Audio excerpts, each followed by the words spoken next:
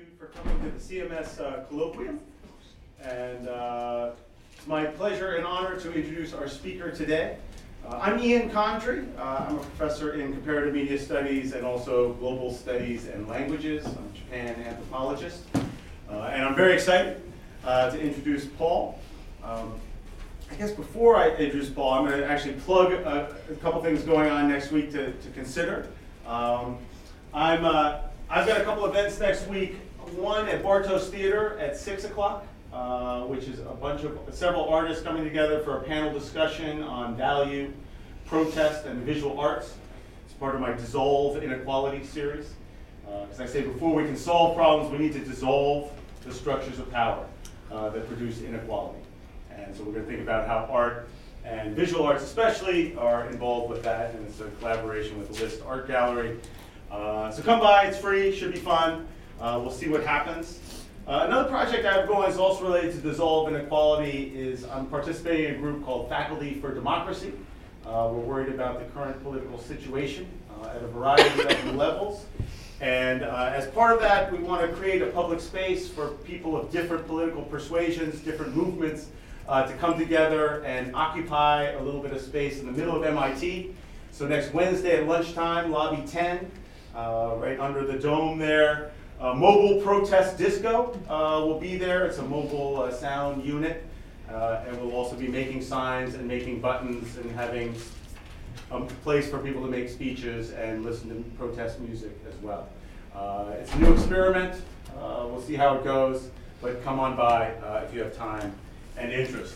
All right, enough about me. Let me introduce Paul Roquet. He's our brand new professor, just started this year at MIT in Global Studies and Languages. Paul's an expert in media studies and looking at Japan. And he focuses on the relationship between environment and emotion, especially in Japan, with a focus on how media objects increasingly define the interface between these two things, between emotion and the environment. His first book is already out. He's the author of Ambient Media, Japanese Atmospheres of Self, which was published last year by University of Minnesota Press. Congratulations, Paul. Well done. It's a study of how media styles have transformed in tandem with a post-1970s culture of environmental mood regulation.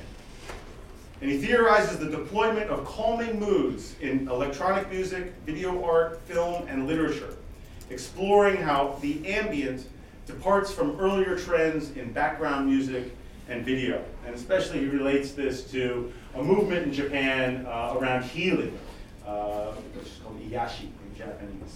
There's this whole healing culture, healing commercialism, healing movements, healing jobs. They're very much a part of contemporary Japan, and it's a really interesting book. He's going to be talking today more about his new research, which extends the examination into domains of both experimental animation and environmental sensor technologies, digging deeper into the history of thinking through mood and atmosphere in Japan. His writings have appeared in a variety of journals, including Macadamia, Midnight Eye, and an edited volume called The Cultural Career of Coolness. Before coming to MIT, Paul was a postdoctoral fellow in global media and film studies at Brown University, and he was also a Mellon postdoctoral fellow in the humanities at Stanford. He teaches courses here at MIT, including digital media in Japan and Korea, cinema in Japan and Korea, as well as introduction to Japanese culture.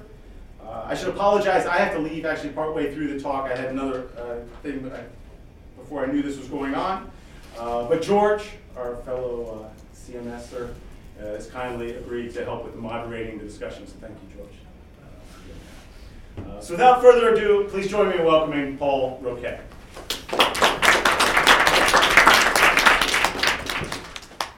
All right, thank you, Ian, for that introduction. I'd like to thank Andrew Whitaker as well for inviting me to be a part of this series. And thank all of you for making it out here and not getting blown away in this very absurdly windy Thursday we've had today. So my talk this evening examines independent Japanese animation as a site of intensified engagement with the animation technologies making bodies move on screen, but at the same time, a visceral exploration of the way human bodies are made to move in industrial and post-industrial societies more generally. The talk has its origins in an invitation from the editors of the upcoming Routledge Handbook of Japanese Cinema to write a chapter on Japanese animation beyond anime. I've published a number of essays now on experiments in Japanese animation that fall outside the usual anime context, with its associated discourses of otaku, fan cultures, character merchandising, and soft power.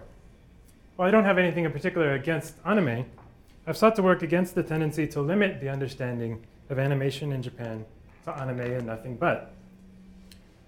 Existing as the inverse, at the fringes, and often in the shadow of anime, is Japan's rich tradition of experimental and non-commercial animation. It emerges in the 1960s out of the Tokyo experimental film scene and increasingly becomes prominent in the 21st century, thanks to both the formalization of the field in Japan's art schools and the increasing availability of digital animation tools. While inside Japan, many aspects of the anime world are themselves more subculture than popular culture, the tight identification of anime with Japanese culture abroad has allowed it to become a prominent focus for scholars attempting to understand elements of contemporary Japanese society and media more broadly. Not so with the independent animation scene. For one, it seems too individualistic.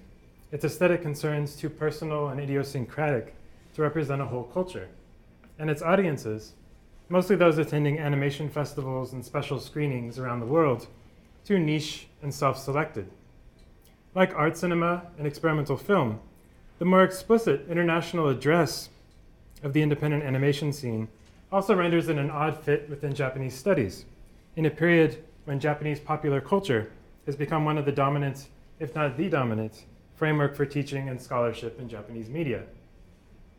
Unfortunately, that leaves studies of experimental cinema and independent animation to often fall back into older, often romantic notions of an independent artist valiantly pursuing their private projects, outside or even in spite of any larger social context. This tradition can be traced back to P. Adam Sidney's pioneering work approaching the American avant-garde tradition as what he dubs a visionary tradition, with filmmakers like Jonas Mekas and Stan Brakhage. And this kind of thinking can be traced all the way up through the personal film trend in Japanese video art, for example, in the 80s. It has reappeared more recently in one of the most important books to emerge in Japan on independent animation, Doi Nobuaki's Personal Harmony, Yuri Norstein and the Aesthetics of Contemporary Animation, which just came out at the end of last year.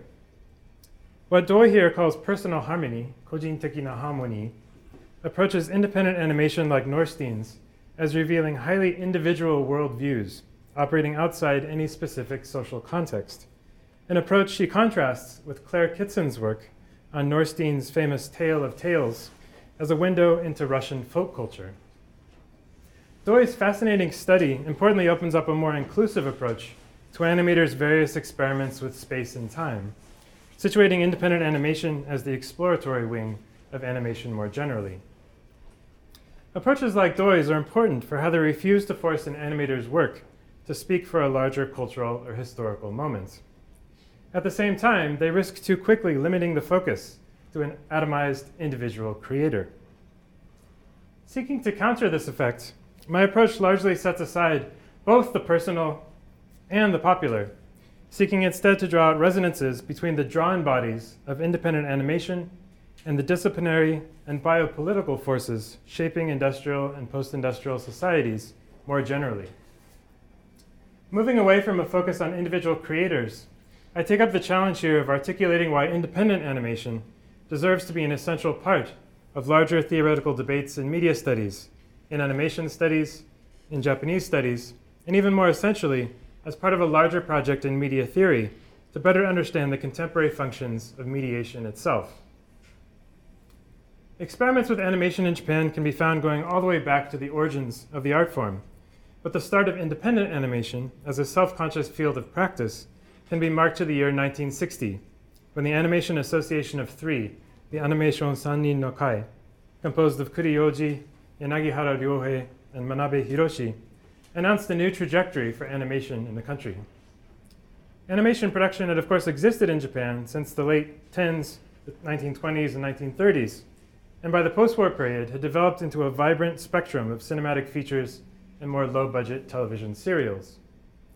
Influenced by the experimental film and animation then being screened in Japan for the first time, such as the work of Canadian animator Norman McLaren, the Animation Association of Three sought to stake out a space for a different kind of animated work.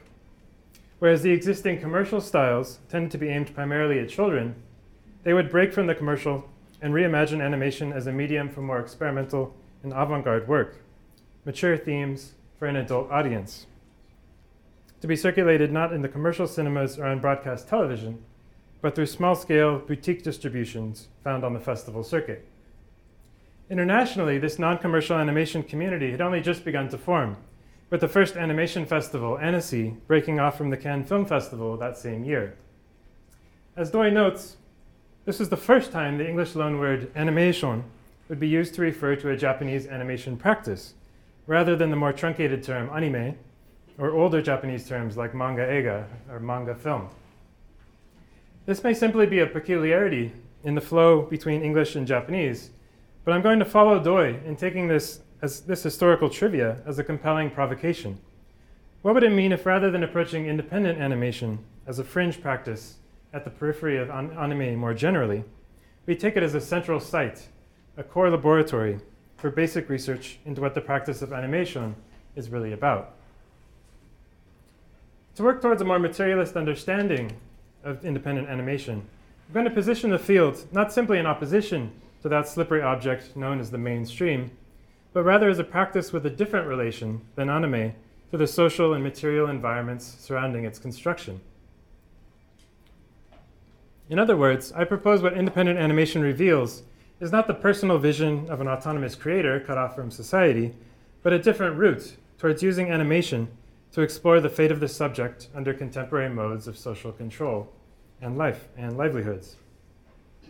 In independent animation, this often takes the form of an intimate struggle with the tools of the animation trade, the physical instruments, techniques, environments, and above all, the labor necessary to bring drawings to life. Even with the advent of digital imaging software, which has greatly simplified the image capture and editing process, animation remains an extremely labor-intensive exercise. What distinguishes independent animation is how this labor is always very close to the perceptible surface. The work of the hand is rendered visible in roughly drawn lines, the work of the voice in the intimacy of the recorded soundtrack, the work of time spent traced out in the sheer amount of detail present in every frame. There are no keyframes or other industrial efficiencies present here. Alongside these traces of the animator's body, the immediate material affordances of their environment also reveal themselves. The furnishings of the animator's workspace, the texture and color of their drawing paper, the layered structure of their software. All this is often transfigured into the forms taken by the animation itself, including its narrative space. This sometimes, of course, happens in commercial anime as well. But there, this fundamental grappling with the materiality of animated drawing tends to be glossed over in favor of a different kind of movement, the circulation of the commodity form. In commercial studios, the production workflow usually integrates a wide spectrum of specialized labor, from character designers, colorists, and voice actors to producers and advertisers. Subcontracted animation teams, often based outside of Japan in countries with cheaper labor pools, are sometimes called in to work as in-betweeners, filling in the cells between the keyframes produced by the home studio. Whether full or limited, on a prestige or a shoestring budget, commercial animation aesthetics are articulated within the bounds of what can enable this kind of horizontal workflow. Foreground and background layers, computer graphics, and so on may aesthetically cohere, but are designed to be worked on simultaneously by different branches of the production team. Forced to aim for efficiencies in production and a much larger audience share, commercial animation rarely has time to linger on the intricate labor required to make drawings move. While commercial animation studios might measure their output in episodes and series, independent animators often work for a year or two on a single 4 to 5 minute animation work. It's this labor differential, above all else, that allows for a different perspective on animation to emerge among the independents. solo animators push up against the very limits of what animation can do as a method for redrawing the world. It's this difference in production context, rather than any kind of absolute break in genre or artistic intent, that separates these realms of animation practice. To borrow a distinction from science, while commercial animation focuses on the scalability of applied techniques, the more artisanal work of animators operating alone or in small numbers is often engaged in the essential work of basic research. At the same time, both commercial and independent approaches necessarily respond to larger social transformations. As the important Japanese film theorist Imamura Taihei argued in his pioneering work on Disney in the 1940s, the distributed horizontal labor of commercial animation makes it the emblematic media form of the industrial age. Commercial animation post-Disney absorbs this factory logic of industrial society more generally. And with the rise of television anime in post-war Japan, this internalization of industrial models is pushed even further into the aesthetics of the works themselves, particularly when it comes to character design.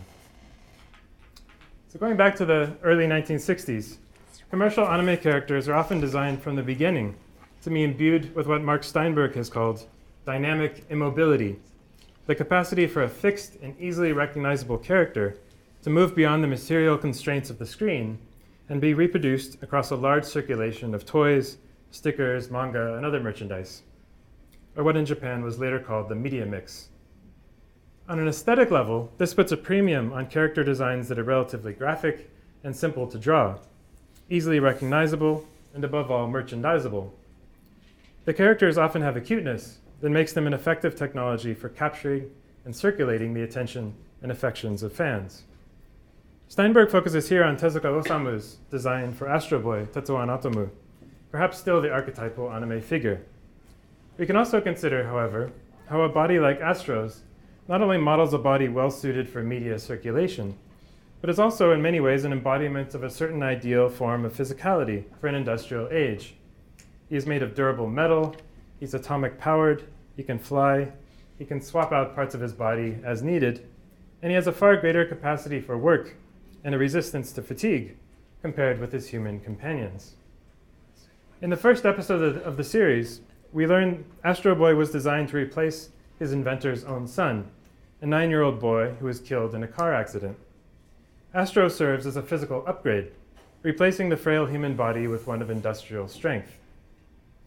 As we see in the case of Astro Boy, commercial anime often responds to the impositions of industrial society by becoming industrial itself, both in its production and in its character designs.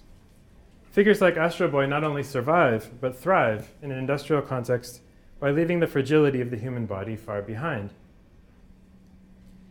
In the shift to a post-industrial or post-Fordist context, these commercial anime bodies continue to be upgraded, with, as media theorist Azuma Hiroki famously argued with images like these, a database-like ensemble of swappable body parts and costume elements, allowing characters to proliferate for every taste, purpose, and utility.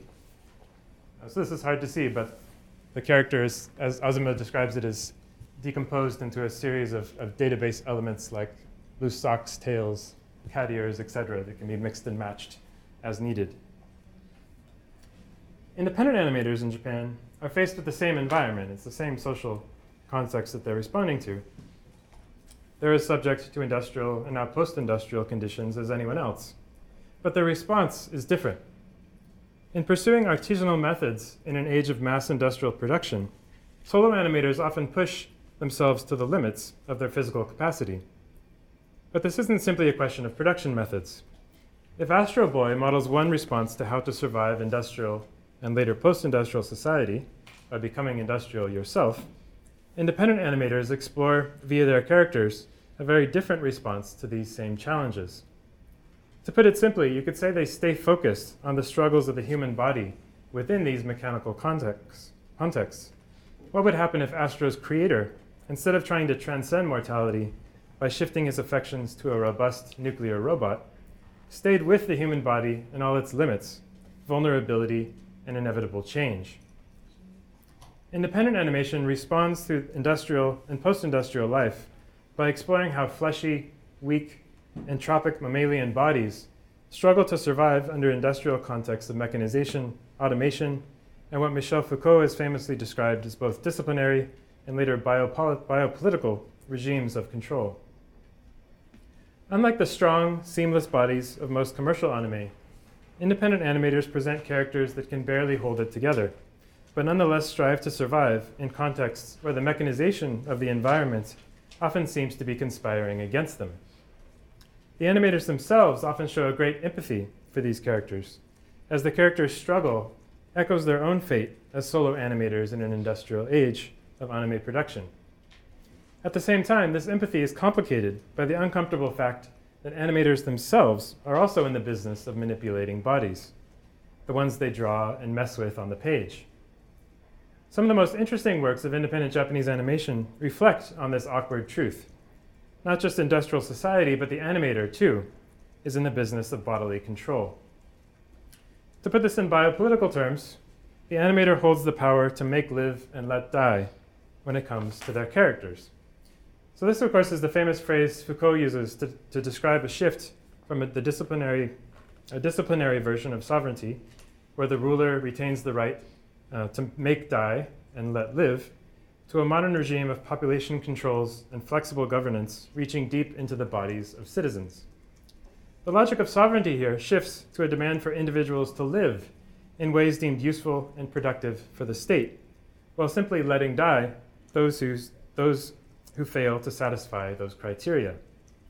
It strikes me that this formulation also echoes the relation of the animator to the animated.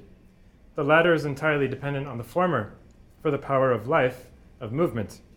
And the moment the character is no longer useful, they fall still at the bottom of a drawer somewhere. At the same time, pushed up to the limits of their own bodily capacities and negotiating the demands of a similarly industrialized world, independent animators are in a unique position to empathetically explore what it feels like to be subject to such demands. This complex line of empathy is present in many of the works of independent Japanese animation. And today, I want to explore with you a number of pieces that get at this most directly. While independent animation deploys an astonishingly wide range of methods in media, from sand to clay to puppet animation to motion capture, I'm going to limit my examples to fairly recent works drawing on the most prominent contemporary practice, a combination of hand-drawn artworks on paper or increasingly straight onto digital tablets, and nonlinear 2D imaging software like Photoshop or After Effects. In Wada Atsushi's work, we often encounter mechanisms positioning individuals within assembly line structures where characters regulate each other's movements and manipulate each other's bodies. Here's a sequence from one of his early works, Day of Nose from 2005. Note the protagonist's submission to the physical routines he finds himself subject to, but also his short-lived attempt to escape to a more free, more flexible form of embodiment.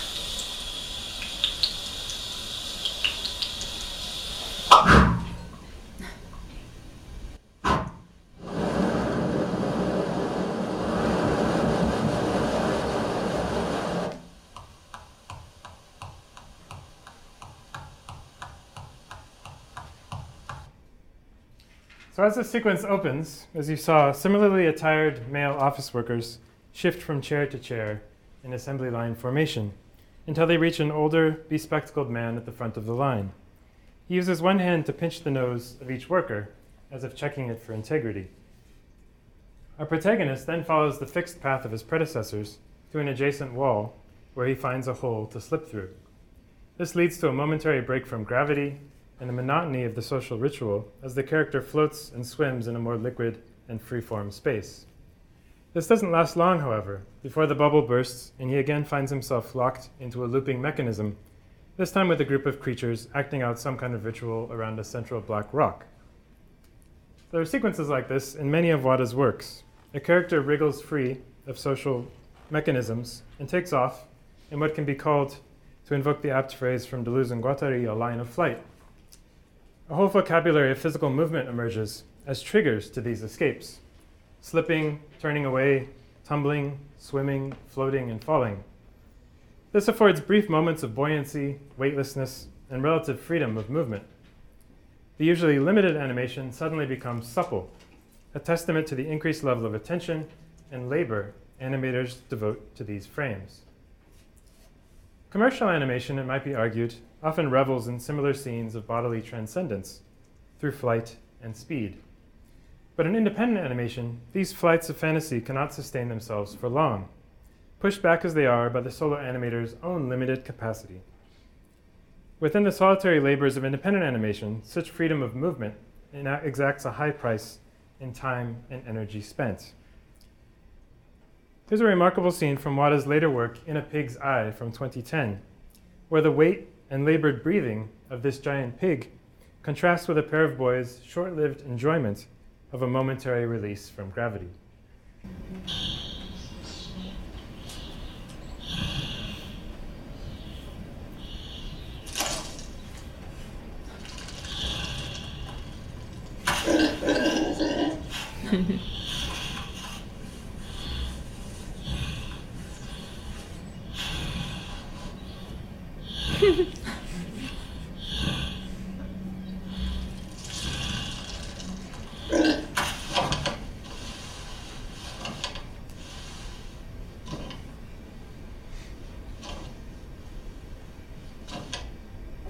So as with this cut to this grandfather stuck in his ascent of the stairs, moments of free and unrestricted movement in independent animation never seem to sustain themselves for very long, before the choreography shifts back to stricter mechanisms of bodily control.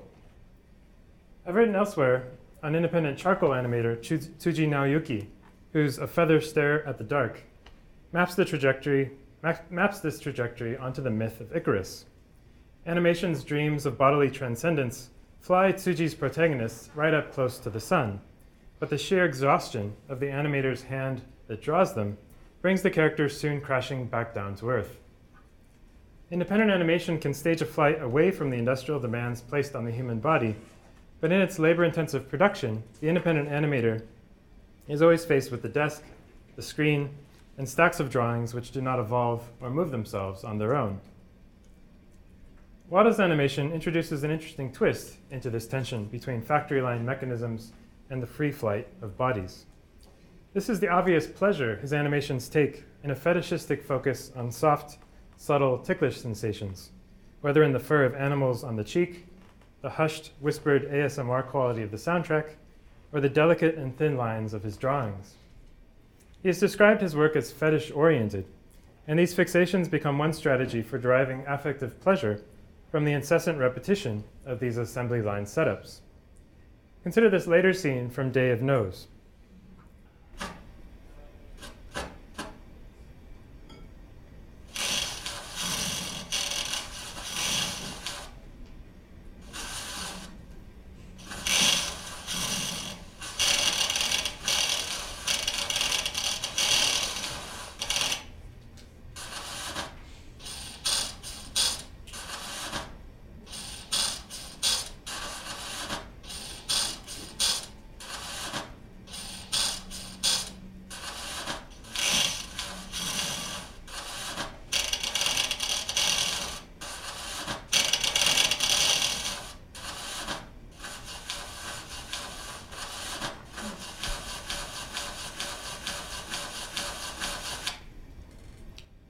protagonist comes across a long line of grandfathers lying on their back side by side. He lies down on the first one to have his head patted by the older man. A flashback shows us his memory of an earlier intergenerational intimacy. Then he rolls to the next, to the left onto the next identical grandfather to receive another pat, then the next and the next and the next, in an almost but not quite infinite regress. The whole animation, in a sense, aims to isolate the pleasure of physical contact, both within and against these exaggerated social rituals. As we've seen, Wada's sympathy for the subjected body also extends across trans-species lines, particularly to other forms of domesticated animal, like pigs, rabbits, and sheep.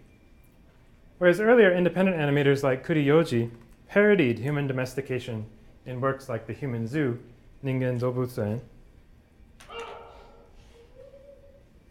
Wada's work, in contrast, evinces a longing not just for the furry coats of these animals, but also the way they are taken care of, able to reside with dignity despite the human domestications and desires that both limit and sustain them.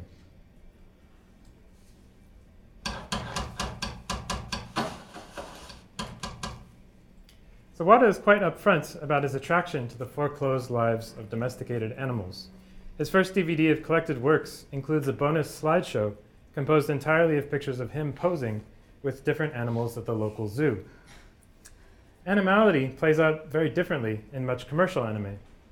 Thomas Lamar, for example, has identified what he sees as a biopolitical logic in commercial Japanese animation, working through what he calls a logic of species, mapping human concerns like racial difference onto different species of animated animals in order to articulate a human politics disguised or displaced into the non-human realm of drawn creatures. Wada, we could say, turns this logic on its head.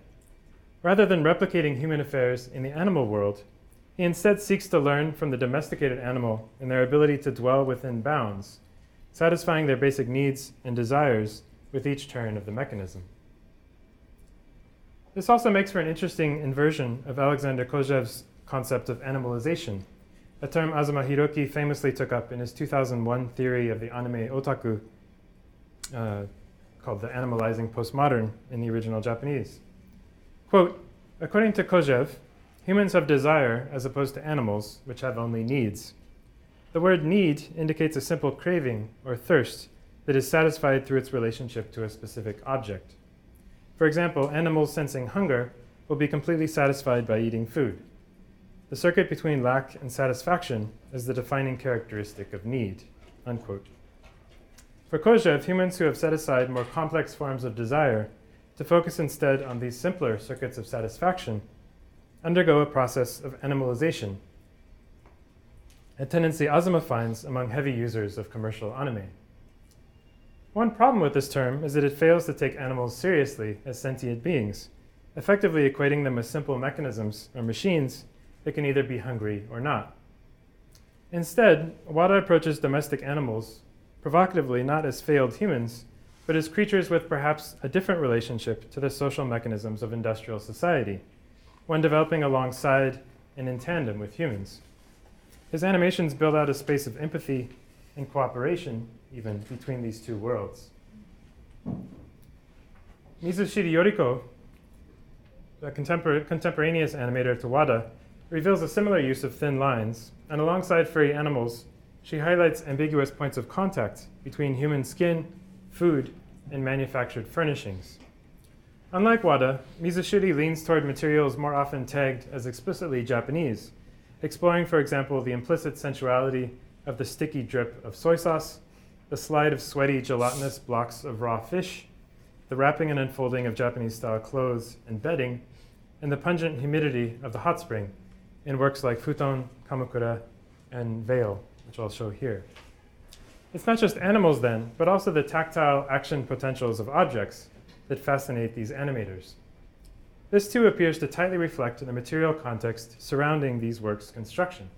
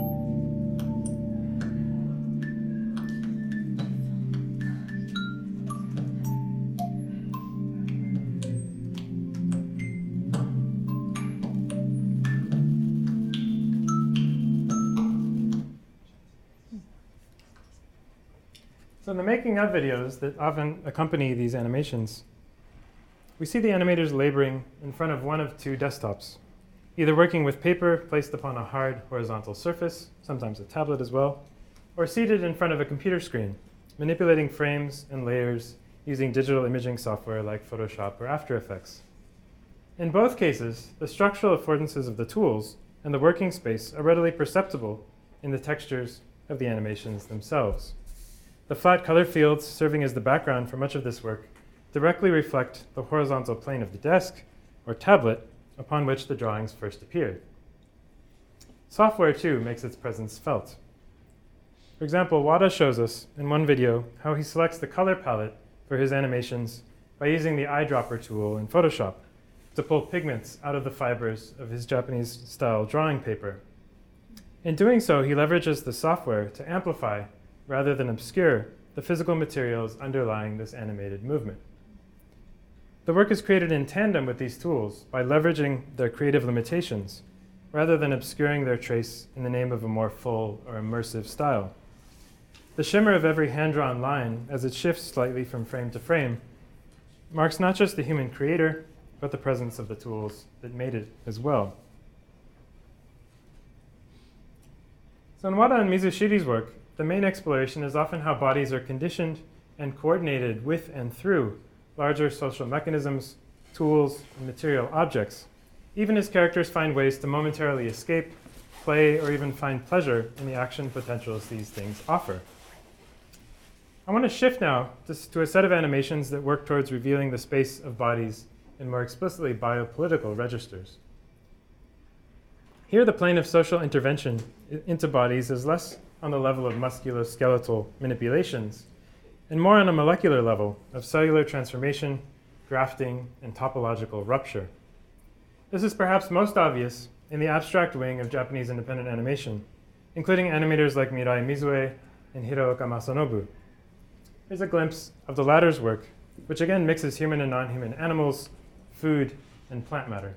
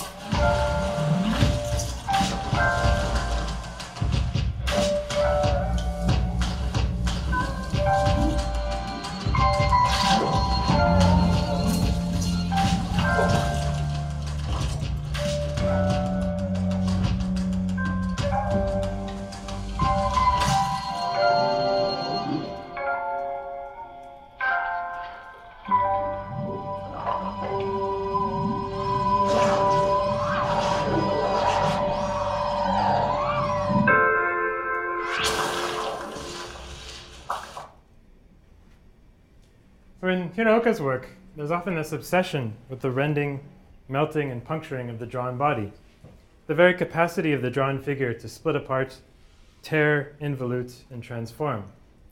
At the same time, these rapidly shifting lines occasionally coalesce into recognizable forms, marking the passage between discrete bodies and their molecular dissolution and recombination. A kind of sympathy transpires in those brief moments of recognition, glimpses of a persistent subject that rides the waves of this ongoing transformation. In both Mizushiri and Hiraoka's animations, along with works from other independent animators like Oyama Kei and Hashimoto Shin, there tends to be a more directly they tend to be more directly unsettling to viewers' felt corporeal integrity. They incessantly focus on the porousness, perforation, dismemberment and dissolution of all drawn forms, placing the human body on a continuum with various kinds of processed meat and plant matter.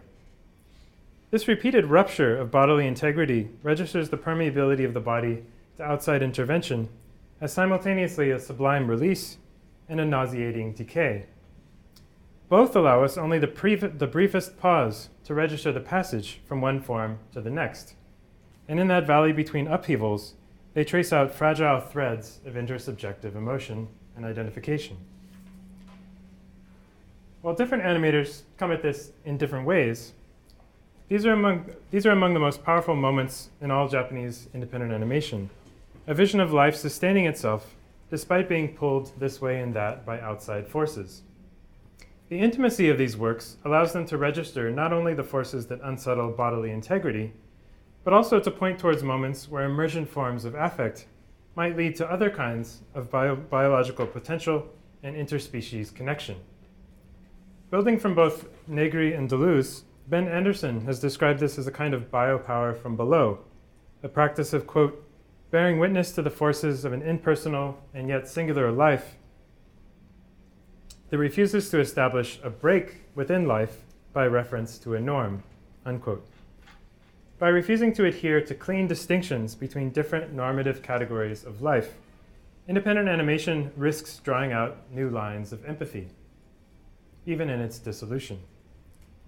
To further illustrate this tension between a biopower from above and a biopolitics, we could say, from below, in the domain of independent animation, I'll conclude my talk by turning to one final work. Eri Mi takes the form of a music video for a song from Red Rocket Telepathy, the debut album of electronic musician and vocalist Kush, real name Hitotsu Yanagi Mayuko. Animator Kuno Yoko emailed Hitotsu Yanagi to propose creating the video as her graduation project for the graphic design program at Tama Art University. The final work, which you'll see parts of, animates around 3,000 hand-drawn illustrations and invents an entire narrative around the song's lyrics, which ruminate on wanting to melt into the atmosphere, dissolving the self completely into the air. Kush describes her soft vocal style here as partly emerging from the need to sing quietly while recording late at night in her apartment in urban Japan. Here, too, the environmental limits of an independent production seep into the aesthetic form of the work itself. As both Kuno and Kush have described it, Eri Mi takes place in a hospital where a doctor is carrying out biological experiments on young children held against their will. The video focuses primarily on the hospital room of one young patient, who in a repeated sequence, set to the music's own refrains, is visited by a nurse and receives an intravenous injection of an experimental drug.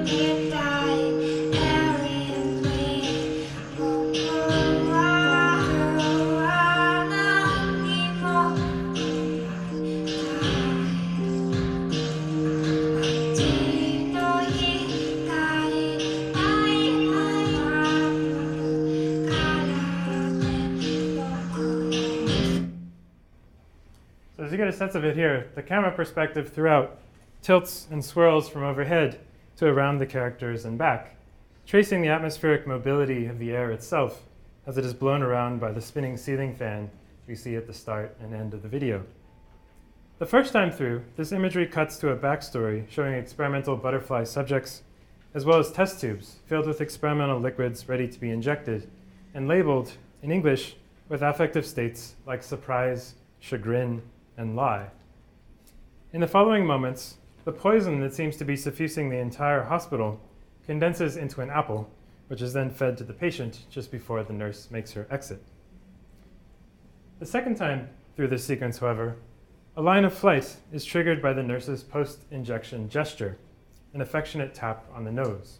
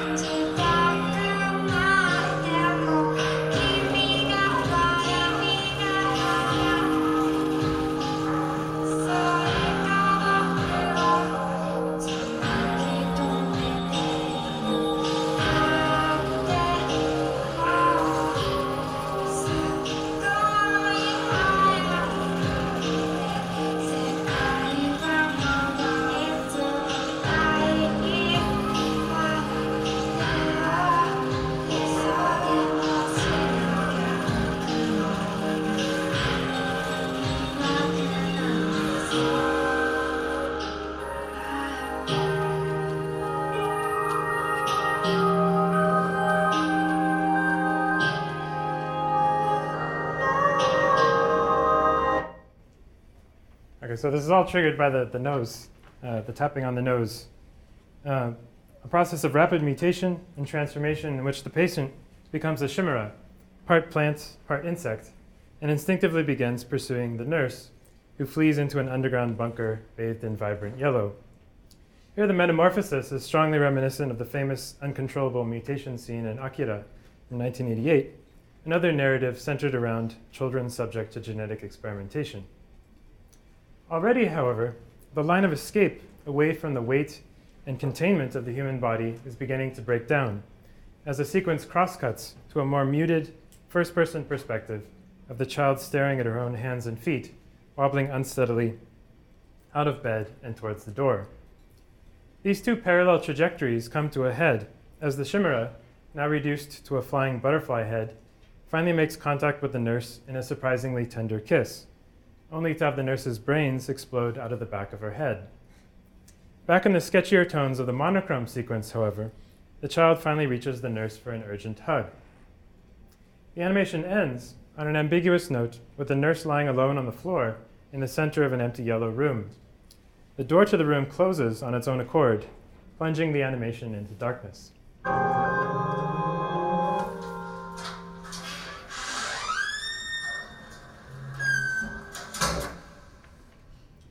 The biopolitical context, particularly in this work, is difficult to miss. A handful of the video's 400,000 viewers on YouTube, writing in English in the comment section, see in the video a reference to the Japanese Army's secret biological experiments on live human subjects during World War II. In a more contemporary context, however, we could also point to recent experiments aimed at producing real-world chimera by mixing cells from different animals together, so that, for example, human organs can be grown inside pigs for later use in organ transplants. In an age of increasing molecular experimentation and biological control, the more viscerally mutable and manipulated bodies of Japanese animation, we could say, are more socially relevant than ever. Importantly, however, Eri-Me doesn't simply present a spectacle of animated transformation. Instead, it's this emerging affective bond between patient and nurse that introduces an unexpected feedback loop into the hospital's experimental routines. The nurse's somber expression in every scene gives the first hint that her role in administering both emotional care and experimental drugs to her patient is a conflicted one, and we see the male research scientist looming over her elsewhere in the video. It's this combination of affect and bioengineering that triggers the child's unsteady mutation, but it's also what pulls her back into her body and out of bed, rather than allowing her to dissolve entirely into the toxic yellow of her hallucinatory stupor. Eri Mi presents an encounter where two beleaguered humans attempt to express something like human affection and care, despite the destabilizing biopolitical experiments going on around, between, and inside them. Like much of the work I've shown here today, Kuno here implicitly questions how to care for a body reeling from being subject to both musculoskeletal and molecular forms of social control. In trying to find a way out, these animators each turn to a movement vocabulary of turning and tumbling, bodies twisting towards moments of pleasure and grace, but at the same time bringing them close to the edge of collapse. Here at the end of my talk, I'm acutely aware of how much more, of course, could be said about these works, considering, for example, the role of gender, sexuality, ritual, or even sound and color. But as a starting point, I've attempted today to set out a framework for thinking through how independent Japanese animation might offer an alternative approach to imagining the fate of bodies subjected to systems of industrial and post-industrial control. Rather than the gleaming industrial perfection of commercial anime character designs, independent animators draw through their own labors to envision forms of physicality more vulnerable, fragile, and finite. Importantly, as I've argued today, this opens up important lines of ethical and effective recognition between humans and non-human animals, even plant matter and other materials. These animations meditate on the invasiveness of the physical disciplines and biopolitical controls socially inscribed on modern bodies, at the same time as they find spaces for tracing out potentially redeeming moments of intersubjective encounter. In these moments, the animator themselves becomes a figure like Kuno's nurse, at once enabling the strange deformations of those under her control, and simultaneously making space and leaving time to extend moments of care and possibly even love to these same figures. Thank you.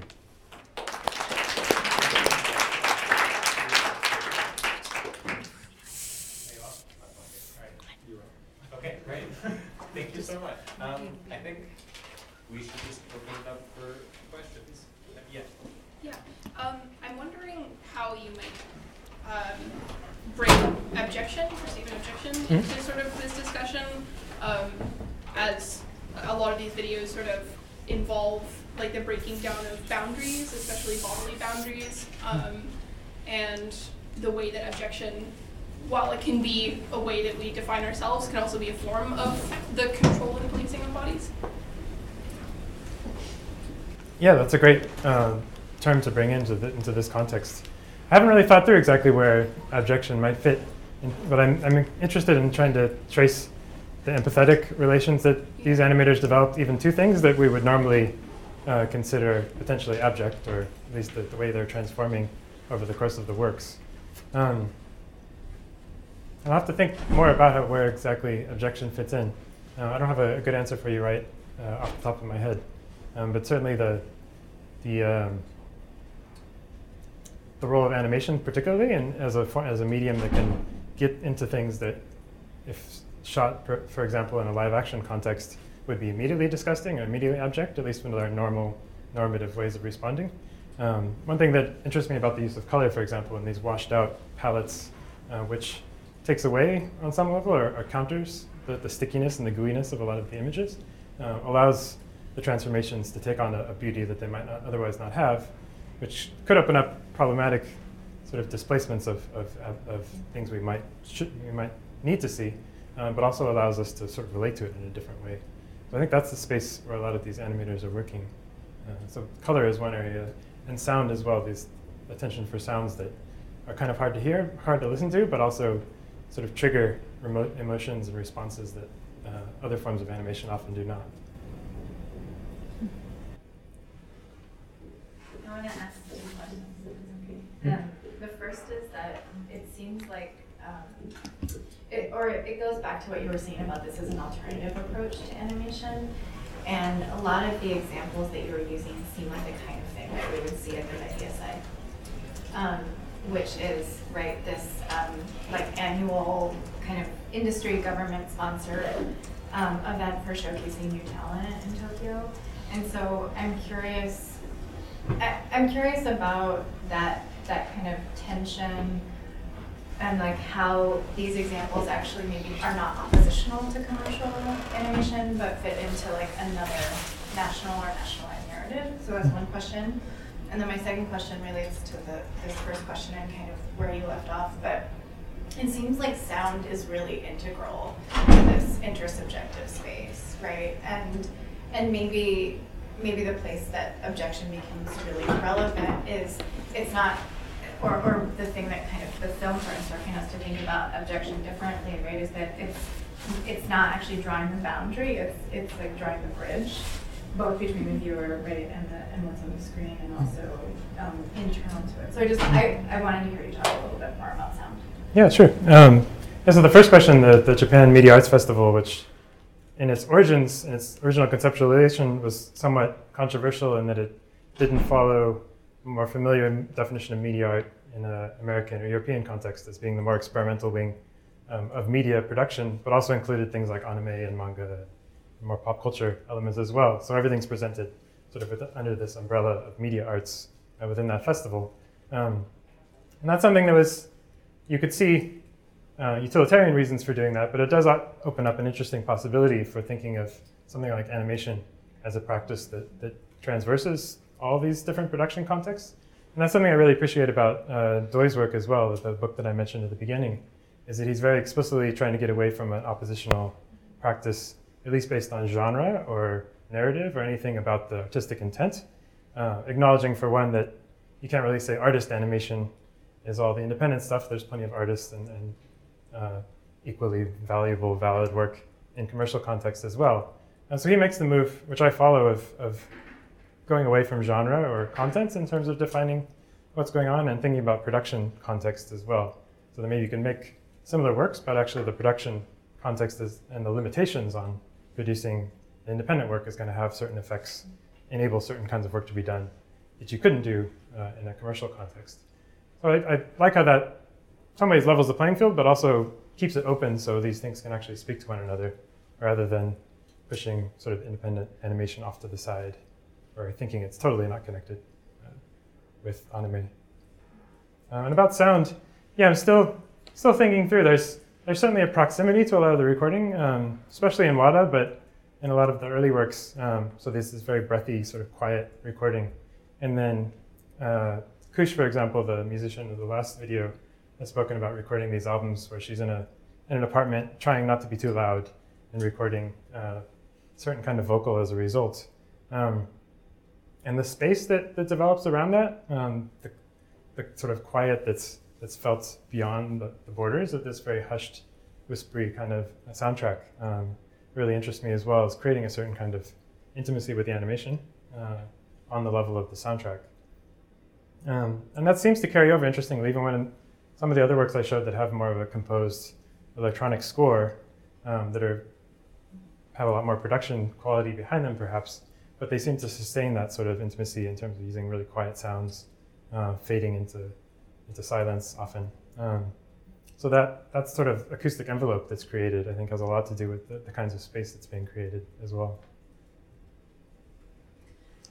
Thanks, Paul. I was thinking about sound a lot too as you were showing us these, and like the way in which the sound of what's happening in the animation is the sound of animation, right? It's like the sound of crinkling paper and the kind of sounds that screensavers used to make, like the ones with the fish and the bubbles, and the kind of like sound of these types of technologies, or this like scratching of pen on paper, and but the question I want to ask, and I apologize if I don't know this just because I came in late, but I wanted to know a little bit more about method. Like why are you talking about these particular animators? Is it, you showed us the shot of like the screen and the animation happening. Is it because you have particular like individual relationships with them and so have access to process, or is it because, are they just like representative of a whole lot of things that are going on? So could you just kind of address that? Yeah, a lot of my interest in this particular form of animation. Partly, as I mentioned, it's one of the more prominent forms, and there's a multiplicity of different sort of methods you could focus on here. Yeah. But I became really fascinated, especially in Photoshop or After Effects, where it's this layered logic of not so much paper stacked on one another, but everything has to be in one layer or another, and it's the way these layers relate that becomes crucial to the way space is arranged. Versus the flat surfaces of desks or of furniture that's in the same spaces, often underneath the computers or in the same spaces where these animators are working. There's something in that seems to resonate quite strongly with these flat color fields against which much of this is happening. And you could kind of just assume that there's no background because they didn't want to bother putting a background there. But when you watch how they're actually working, and this holds true for a number of animators, there's a sense of actually working with that flat empty space as a, not exactly a tabula rasa, but as a space where certain kinds of things can emerge. And actually using the frames of the paper and the frames of the software as well as productive constraints. So when I saw people like Wada actually taking colors out of the paper and really trying to bring the software and the paper or the pre-computer media into conversation with one another, along with the soundtrack as we were just discussing, I think there's an interesting way in that all of that kind of gets wrapped up into the aesthetics of the works themselves.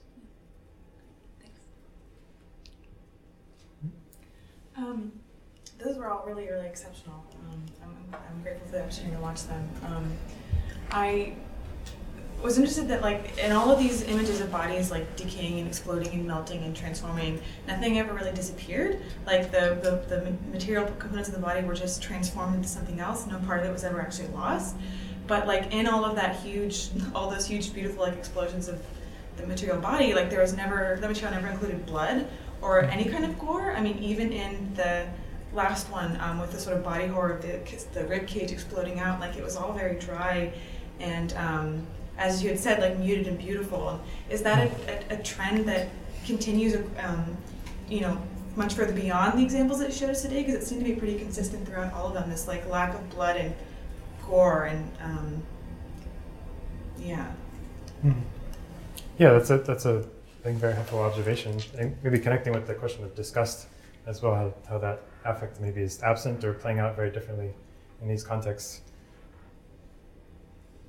It's certainly not true that there's no blood anywhere in everything I've seen in terms of independent Japanese animation more broadly. It does tend to be very colorful though, and less than a sort of body horror aesthetic or kind of gritty quality to the bloodiness. And that's, I think, one area where there's maybe synergy with commercial anime as well. As I was mentioning, sort of anime character designs that don't seem to bleed or sweat even, or have other kinds of physical decay or excess. And that is, I think, where the paper almost takes over from the physical. So there's definitely a tension in this connection I'm trying to draw between the politics of the human body, maybe the body of the animator, versus what in some ways almost becomes the body of the paper more than the body of actual humans, or the body of the pencil on the paper. And that's one direction I think I would try and think through this more of where the blood is. If we can see blood in sort of the remnants of charcoal or the remnants of pencil, or even in the question of the software, what does that mean? Yeah.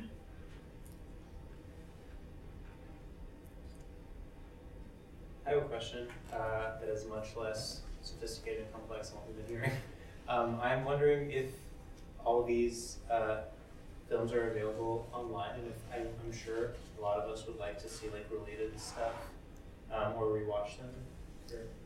Yeah, most of what I showed is either officially available online, or there's been a great series from a DVD label in France called Carte Blanche, which is a series of Japanese independent animation, I think it's called. It has a number of Mizushiri's works, for example. And there's sort of trailer versions of a number of these works available online as well. It seems to be going in that direction of animators more consciously. I mean, everyone has to choose how to use online distribution or what to make available for free. So each animator tends to have a different response to that. Much of it's available online. Thank you for that. I'd like to hear a little bit more about sort of the extent to which there's a community of practice that the animators whose work you've shown us today belong to, and whether it's about sort of shared training, background, or I don't know, a particular movement, like artistic movement they belong to, but to try to, I think it relates a little bit to Catherine's question also about what's the, sort of what are the bounds of the phenomenon that you've shown here, right? Like who are these people and to what extent are they part of something and what that's something that they might be part of? Yeah, sure. It's a fairly tight community, I think you can say. And I totally left out the history and the larger context from this talk. But there is a fairly clear trajectory going back to the early 60s, as I mentioned very briefly, and through 2 or 3 generations of animators up to some of the younger animators that I showed today. And the biggest shift in the 2000s especially is when a lot of programs opened in art schools in Japan to actually train animators. So some of the very important figures of the second generation after Kurioji and the first generation, like Yamamura Koji, start leading animation schools and train art animators, independent animators. And those are many of the artists that I showed today. And within Japan, I think one of the larger groupings, for example, Yamamura Koji and actually Doi, the animation critic that I mentioned, started a group that met quite regularly, and that eventually led to a DVD label called CAF that released, for example, Wada's works and started to distribute them. They met quite regularly, almost as an animation study group, to watch some of the important independent animation from other parts of the world and sort of think through what it meant and what they're doing. So it's a very, very tight-knit community on that level. The other community is the International Animation Festival circuit, where a lot of these artists would go to show their work, and that would be the main venue for distributing them. Wada, for example, has said in interviews, he finds sort of interesting, different audiences will laugh or find his work very funny, as opposed to just finding it baffling in different audiences in different parts of the world. So that kind of feedback factors in as well.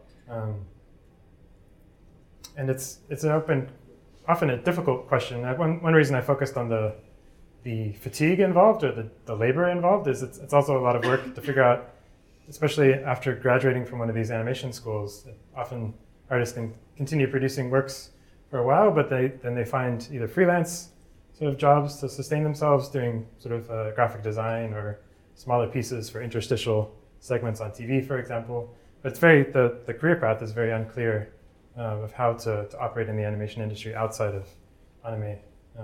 So there's a community around that and trying to solve those questions.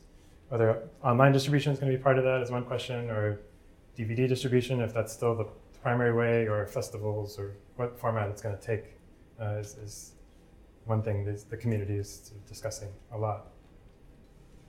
Any more questions? Okay, great. All right, thank you.